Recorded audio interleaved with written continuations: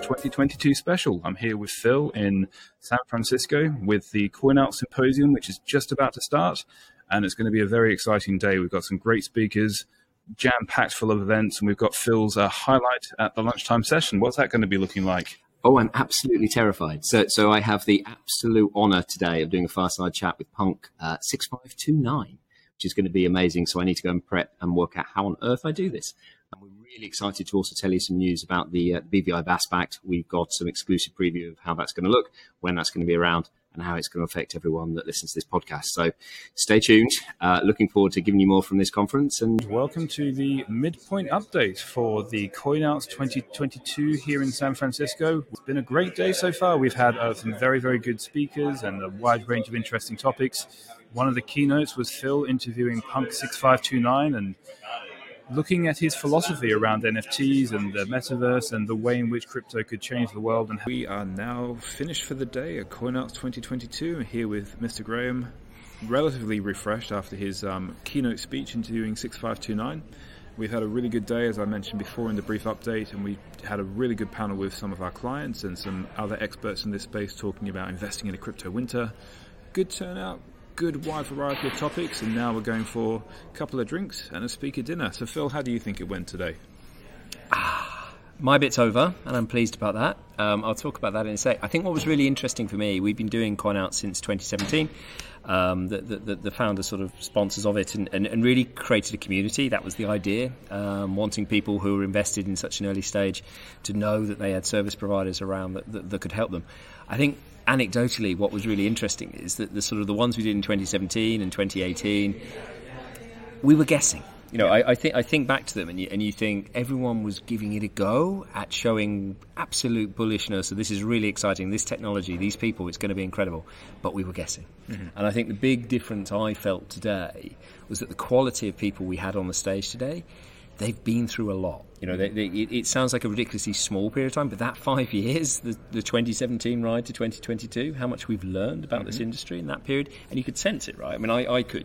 People were not giving you guesses. People were not giving you any form of educated beliefs as to where this might go. They've ridden the storm. I mean, you watch this space. Could you feel that as well? I think there were some people on the stage who were saying it was their third crypto winter. They've been in the space since well before 2015, 2016. And the lessons learned and that wisdom that comes from that is being disseminated amongst the community. I particularly liked, and I mentioned this in the update, one of the lawyers talking about how they like to check in to see what their peers are doing and get a kind of a cohesive herd going. I'm not sure herd is the right word, but the idea that there's safety in numbers and it kind of sense checks of what you're doing is kind of aligned with how the industry generally perceives things to be. So that's the good thing about these events. Not only are they in person, you're not just doing lots of Zoom calls, but you're meeting people outside the meeting room and getting ideas and getting a sense of, so what are you seeing and what are you dealing with?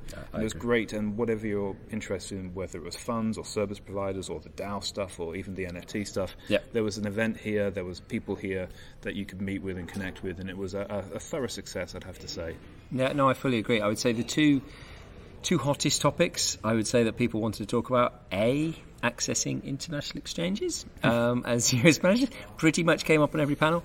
We're not going to get into that now, but if anyone wants to talk about that at any point in time, we'd love to hear from you, and we certainly have some ideas and some suggestions in that space. And then to just conclude on sort of Punk 6529, who was brilliant, I have to say, and thoroughly entertaining.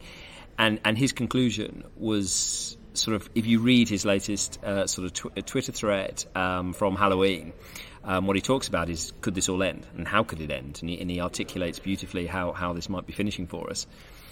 But then I asked him, well, should we give up? Or what should we do? And it was such a rallying cry. It was such an important message to the community that what we do matters, and actually how we do it matters. And exactly as you said, that herd mentality, getting a bunch of very sensible people together who believe in this space in a cynical way. Look at Marc, who's an absolute crypto genius, but comes with a great deal of cynicism in everything he looks at. Applied cynicism. Applied cynicism. That's how we should see it.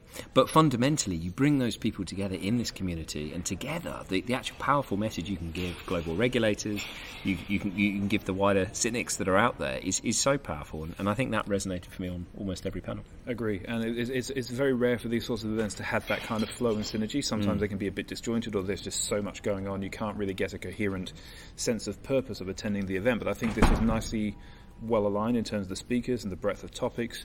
Wasn't too big that it was kind of a bit overwhelming, and you kind of get torn in all sorts of different directions because there's so many people to speak to or so many events to go to. Yeah, this worked really, really well, and I'm glad we're a part of it. I'm glad we attended, and I think there'll be a lot of contacts and follow-ups to come for many weeks from this. Completely agree. No, before we wrap up, just wanted to give our exclusive sort of announcement that we promised earlier. The BVI VAS Pact is obviously on its way. A lot of people have been asking us about it, and it's been rumoured for a long time.